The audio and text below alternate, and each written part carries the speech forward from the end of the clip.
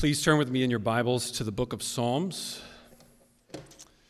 where we will study Psalm 56.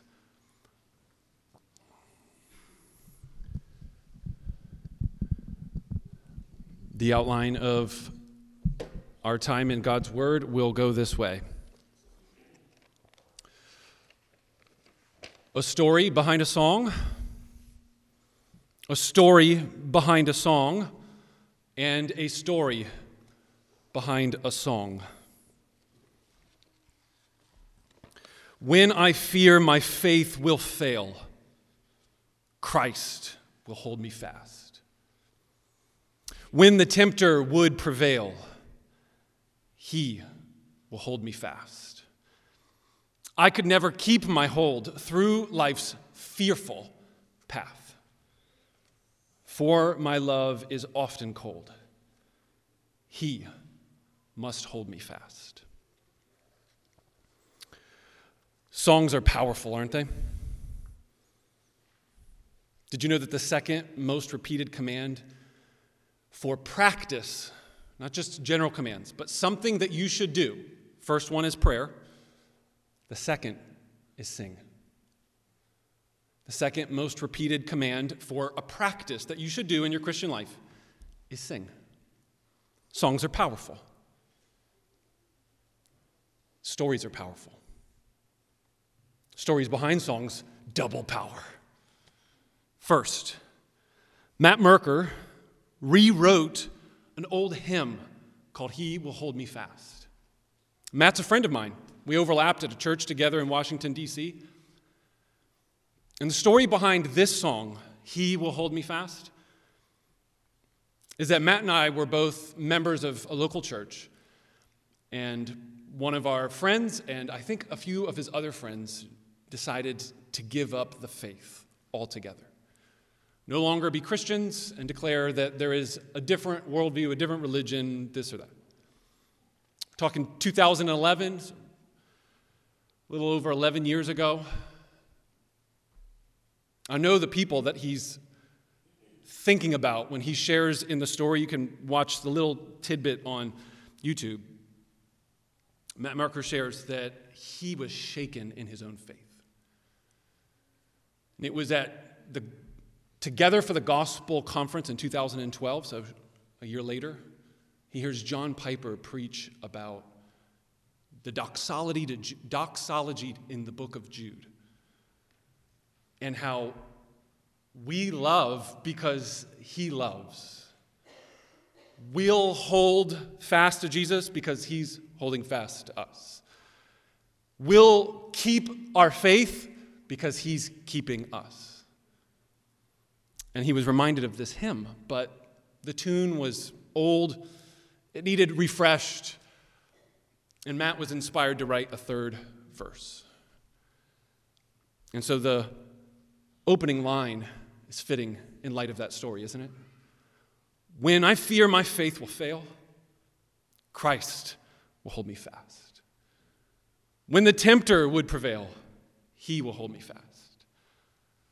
I could never keep my hold through life's fearful path, for my love is often cold. He must hold me fast. Number two, a story and a song.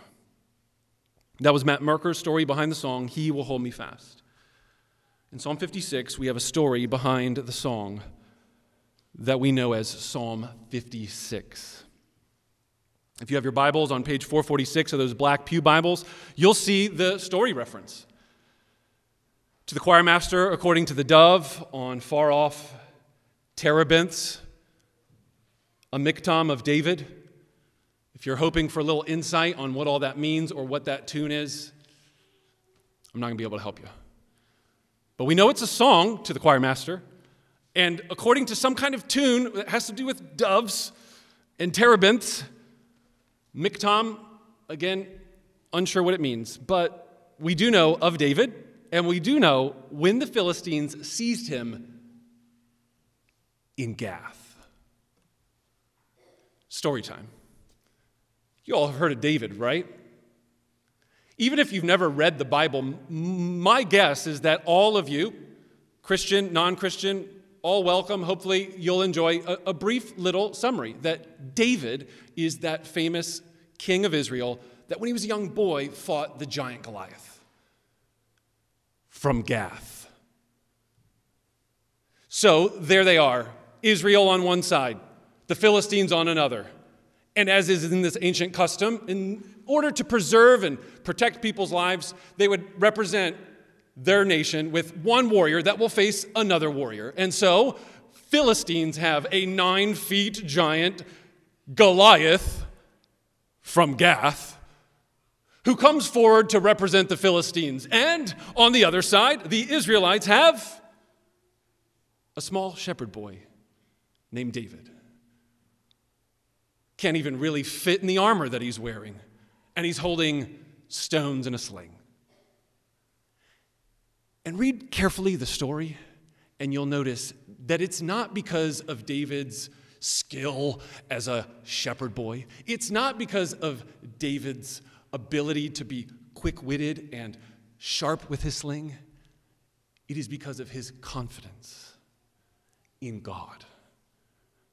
And he comes in the name of the Lord, and he takes down Goliath from Gath and chops his head off.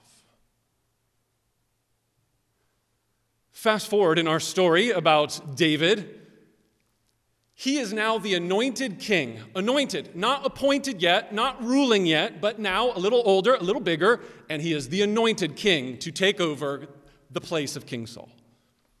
And as you have heard several times in this sermon series in recent weeks, King Saul does not like that David has been chosen to take over. So he wants him killed. And so David runs. And at one point in that story, which was just read for us by Kenny, he comes to Gath. Oh, you mean the place where the Goliath giant is from? The Philistine town called Gath, where Goliath was born and raised and became a giant? That place? And just in case you missed the in-between detail, he's carrying with him the sword that he stole from Goliath to use to chop Goliath's head off. He's walking around in Gath. Friends, sometimes the Bible is entertaining. This is an incredible story, and what we had just read for us was that David was afraid. He was sorely afraid, the old King James says. He was super afraid. That's the story. Here's the song, Psalm 56. Verse 1. Be gracious to me, O God, for man tramples on me. All day long an attacker oppresses me. My enemies trample on me all day long, for many attack me proudly. When I am afraid, I put my trust in you. In God, whose word I praise, in God I trust. I shall not be afraid. What can flesh do to me? All day long they injure my cause, and their thoughts are against me for evil. They stir up strife, they lurk, they watch my steps as they have waited for my life. For their crime, will they escape? In wrath, cast down the peoples, O God.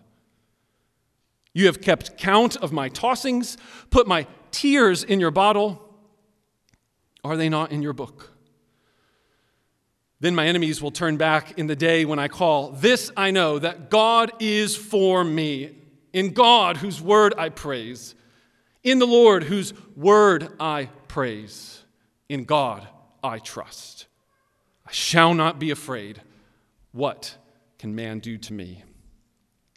I must perform my vows to you, O God. I will render thank offerings to you, for you have delivered my soul from death, yes, my feet from falling, that I may walk before God in the light of life. And thus ends the reading of God's holy inspired and inerrant word, and I pray that he would write its eternal truth on our hearts. Amen. Your one-sentence summary of this incredible song. Whether you have the story or not, this is a beautiful poem about trust in God.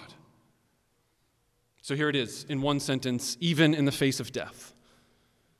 God's word will transform our fear into faith and faithfulness.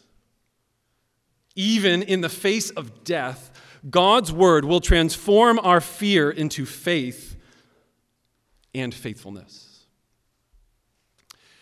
This is really obvious just reading it. It's even more obvious when you realize that repeated refrain. You read through it one time and you'll realize, oh, I think we just said that. Did you notice? Verses 3 and 4. When I am afraid, I put my trust in you. In God, whose word I praise. In God I trust. I shall not be afraid. What can flesh do to me? And then if you drop down to verses 10 and 11, in God, whose word I praise. In the Lord, whose word I praise. In God I trust. I shall not be afraid. What can man do to me?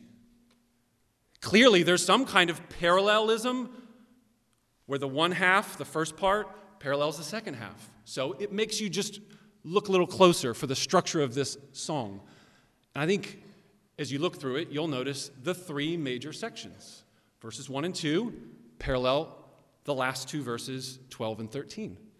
Then you have this refrain about trust as the second sections, and then we have our middle section. And I just want to walk through them so that you see that even in the face of death, God's word will transform your fear into faith and faithfulness. So look at verses 1 and 2 and notice that David is in the face of death, which our story tells us very plainly that he is. He's in Gath, where Goliath was from, and the Philistines. Do you know the song that went around about David? Number one hit on the radio of the day? David slaying his thousands, or Saul slaying his thousands, and David his 10,000s. This was like a little rhyme that they would say. Well, do you know who these 10,000s that they're referring to in this little song about David? Mostly Philistines. So he is in the place where these people want to kill him because he's running from his home where the king wants to kill him. Verses 1 and 2. Be gracious to me, O God, for man tramples on me. All day long an attacker oppresses me. My enemies trample on me all day long, for many attack me from on high would be the literal translation. And I think that that's important. It could be communicating pride, but I think it's important to see the highness that he's saying. They're above me and they're coming down on me. Keep that in mind when we get to the middle prayer in verse 7. But look at verses 12 and 13. David, in the face of death, by the end of our song, 12 and 13, I must perform my vows to you, O God. I will render thank offerings to you. David is faithfully, by faith, worshiping in the context of God's people. Corporate worship. I will perform vows and render thank offerings. In the face of death, in Gath, he is looking forward to the day when he will worship by faith and in faithfulness, which is highlighted in verse 13. For you have delivered my soul from death. And soul here is nephesh in Hebrew, and it could just mean his life.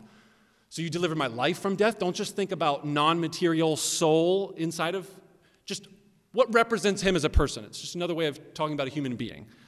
For you've delivered me from death, he says. Yes, my feet from falling. And then this continual verb of walking day after day after day is where I get the word faithfulness. You've kept my feet from falling. You've delivered me from death, and I will walk before God in the light of life. I will walk according to the light of the word of God, the path of God. Death, verses 1 and 2, which brings fear, results in faith and faithfulness. Do you see that very simply? That our psalm is bookended in that way. So then you'll notice that it's because of the word of God, which is section 2, and that repeated refrain, David in the face of death, when he is afraid, verse 3 says, he puts his trust in God, but not just God generally, in God's word he praises. And this is the only time in all of the Psalms where the psalmist praises the word in this way. I trust God. I put my hope and trust in God, in his word. And I shall not be afraid.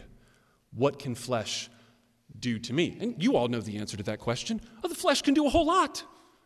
Flesh just means humans that are in the flesh. What can other people do to you? Well, they can twist your words, he's about to say in the next verse. They can slander you. They can chase you out of your home. They can persecute you. They can kill you. The flesh can do all kinds of things. But as we just saw in verse 12 and 13, he is confident in God delivering him from death. So if God can deliver him from death, what's the worst they could do? Kill me? I'm going to be delivered. Flesh can do nothing to me. Not in the most ultimate sense. So it is God's word that transforms David. And notice that the repeated refrain, 3 and 4, with 10 and 11, pay very careful, close attention to the details. It's similar, but it's different. Verse 10, in God, whose word I praise, that's repeated. But then notice that instead of God, Elohim, general word for a spiritual divine being, Yahweh. In Yahweh, the personal name of God, the personal presence, the covenant name of God. It's his word, Yahweh's word that I praise. In God I trust. I shall not be afraid.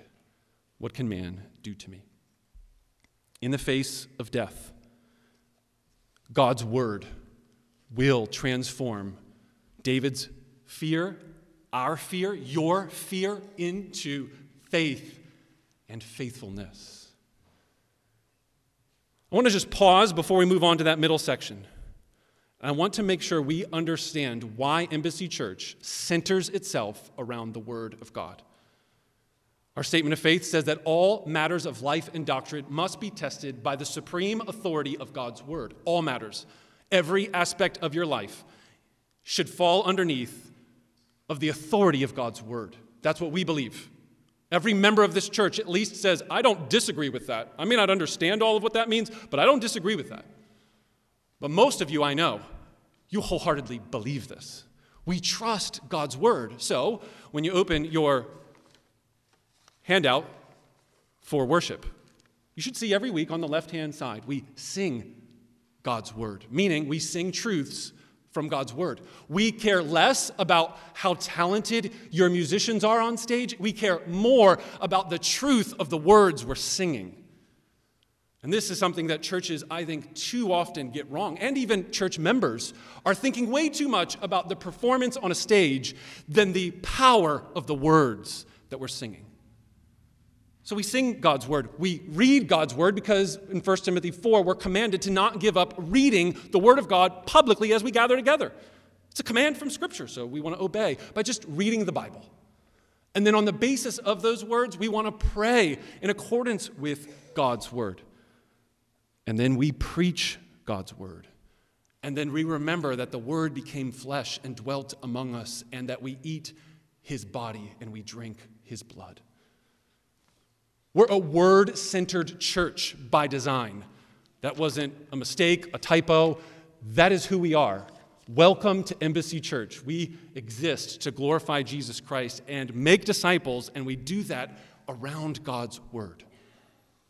And one little pastoral caveat before we conclude this last little part of the psalm. Some of you might think, I'm not much of a reader. I'm more of a doer with my hands. I'm not somebody that likes to read long, hard, difficult theological books. And this church has, I've observed, a handful of you that like the reading of difficult, hard theological books. And I praise God for that. But before any of you start to think that in and of itself is faithfulness, it's a part of the equation. It is vital. It's important. reading Scripture, memorizing Scripture, singing truths from Scripture, helping one another. But the diversity of the body of Christ will mean some of you are more educated and some of you are less educated. For the majority of Christians that have walked this earth, faithful believers in Jesus, many of them have not even been able to read. That does not mean that they are somehow less spiritual than somebody that reads their Bible every day and is more educated. And it certainly should that if you do know how to read and you've got a printed copy of God's Word, how much more responsibility, too much has been given, much more will be required. But it would be unhelpful if we create an idolatry around the Bible itself and not see that it is God Himself that we are ultimately after. It is Him who is reflected in His Word, and it is Jesus Christ who is the Word incarnate. Therefore, remember that when we talk about being a Word-centered church, we are saying none other than we are a Jesus-centered church. So if you're here today and you're like, Pastor Phill, I would confess, I'm less educated than the average person, and I don't enjoy reading books for hours and hours. You are welcomed into a personal relationship with Jesus Christ.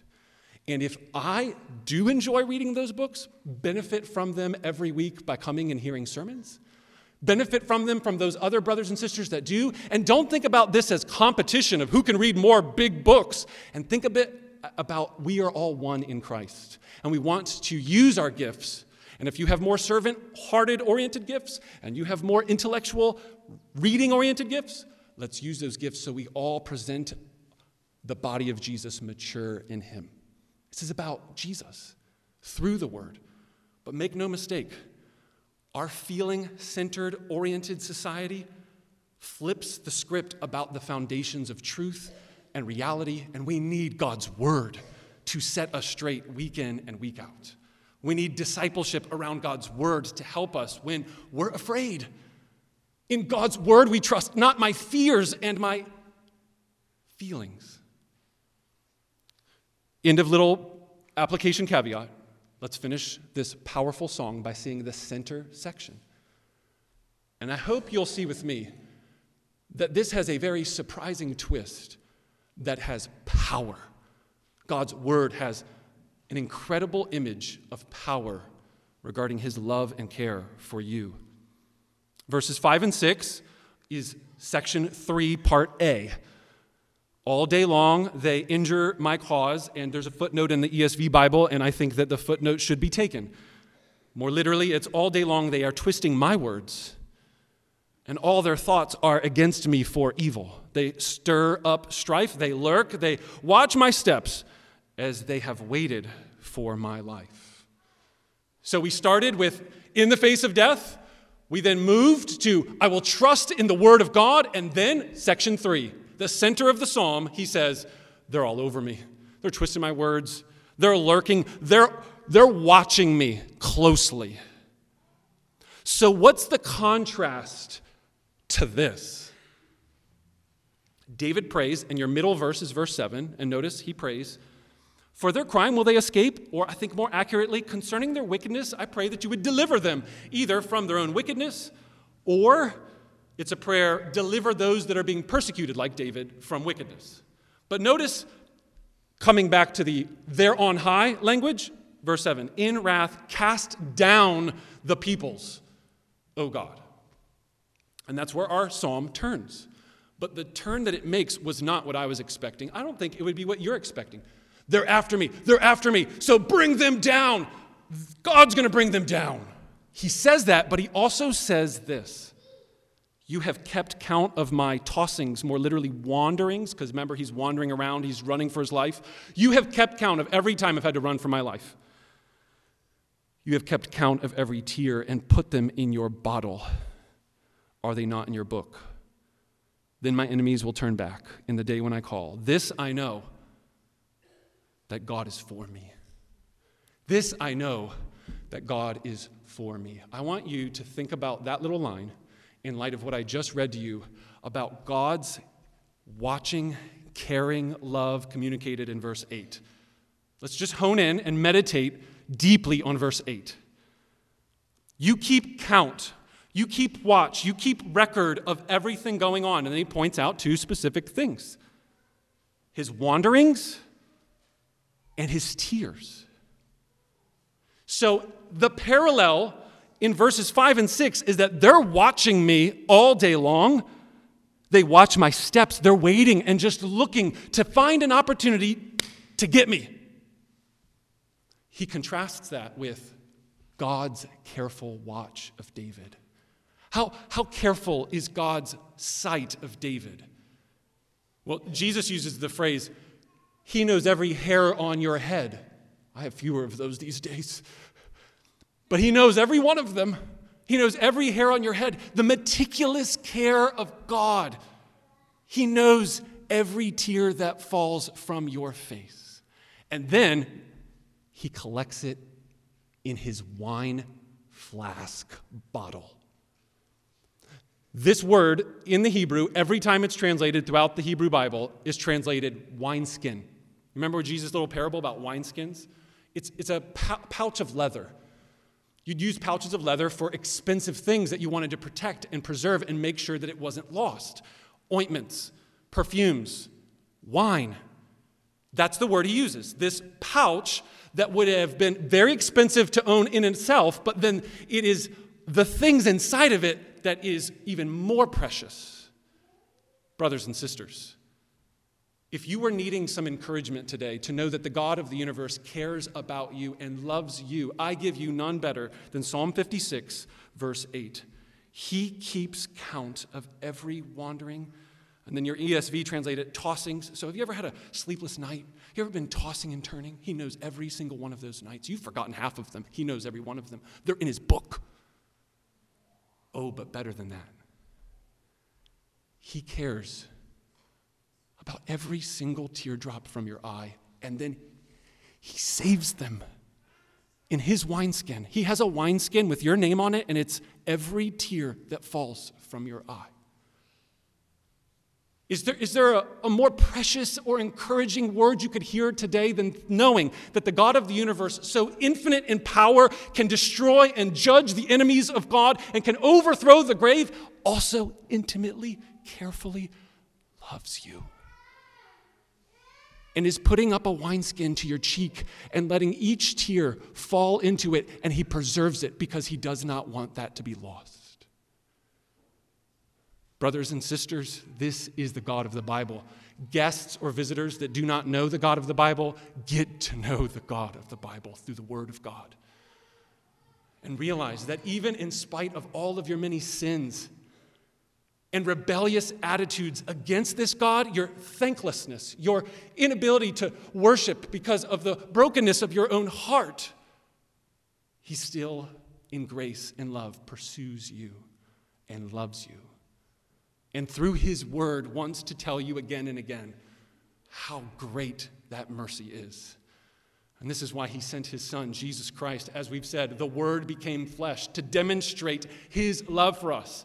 And that while we were yet sinners, God wants to demonstrate love by dying on the cross for our sins, by being raised from the dead and ascending to the Father's right hand, and then pouring out the Spirit that would change your heart to know that he is not a God only of anger and wrath, but he is a God of abounding love and mercy.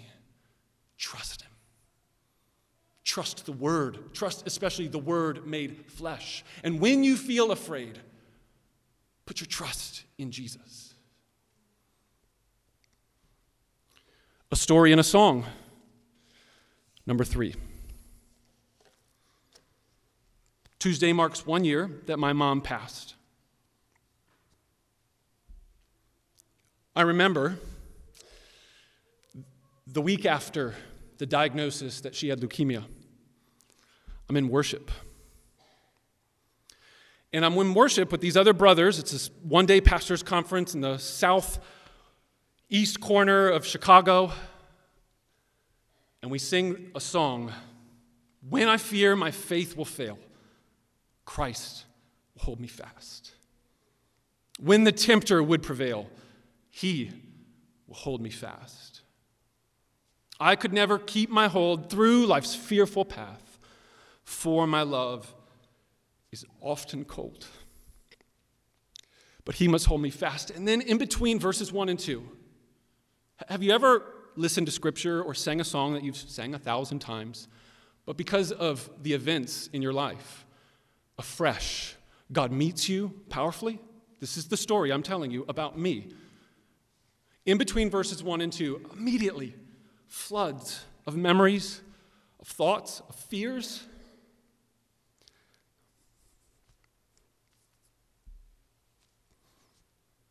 She's going to die.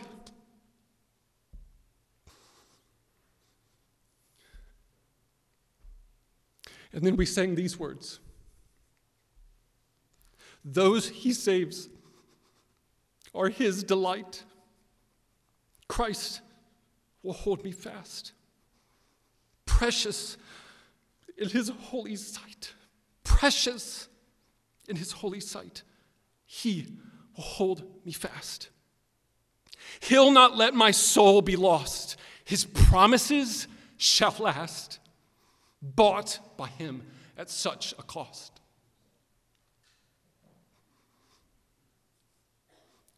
Immediately, I was transformed by these words, this song. I couldn't sing them. I just listened to the brothers around me sing these words, and I thought, the weak, sick, frail flesh of my mom that's on the way to death is precious in his sight. Precious. And he delights to save sinners like her. He'll not let her soul be lost because his promises will last. She was bought with a precious cost, and he will hold her fast. I didn't choose it, but my mom did. We gathered right in this room. Many of you were here. We sang 2 songs. As we remembered my mom's life, as we celebrated that her death was not the end of the story, and as we declared what Psalm 56, verse 13 says, for you have delivered my soul from death. For you have delivered my mom's soul from death. We sang, he will hold me fast. And we sang, the Lord, my rock and my redeemer. So as we close this service, I want you to know I did not intentionally, over a month ago, plan this service and think, oh, it's 2 days before the anniversary of my mom's death. We should sing a song that's going to make me cry. But it seems fitting, doesn't it? Anyone shed a tear? It's okay. They're in his bottle. And one day he will wipe every one of them away. Let's pray together.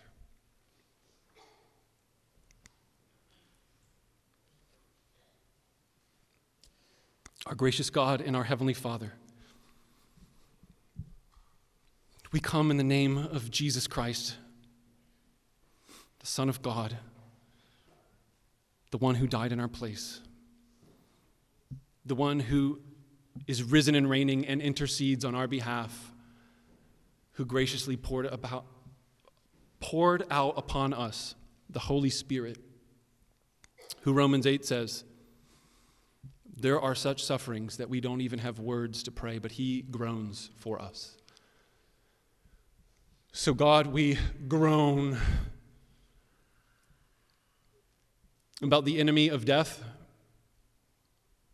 It's still here.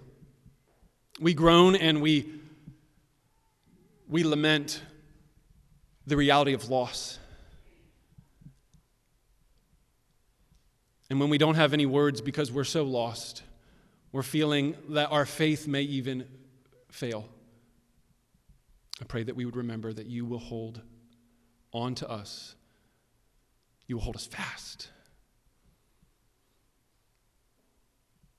We thank you for the opportunity to gather together, and we want to pray that the Word of God would be trusted by each and every one of us. I thank you for my mom's example and her persevering faith and trust in your word. And I pray that her memory and her example and her faith, even in the face of death, would lead us to be faithful. In Jesus' name, amen.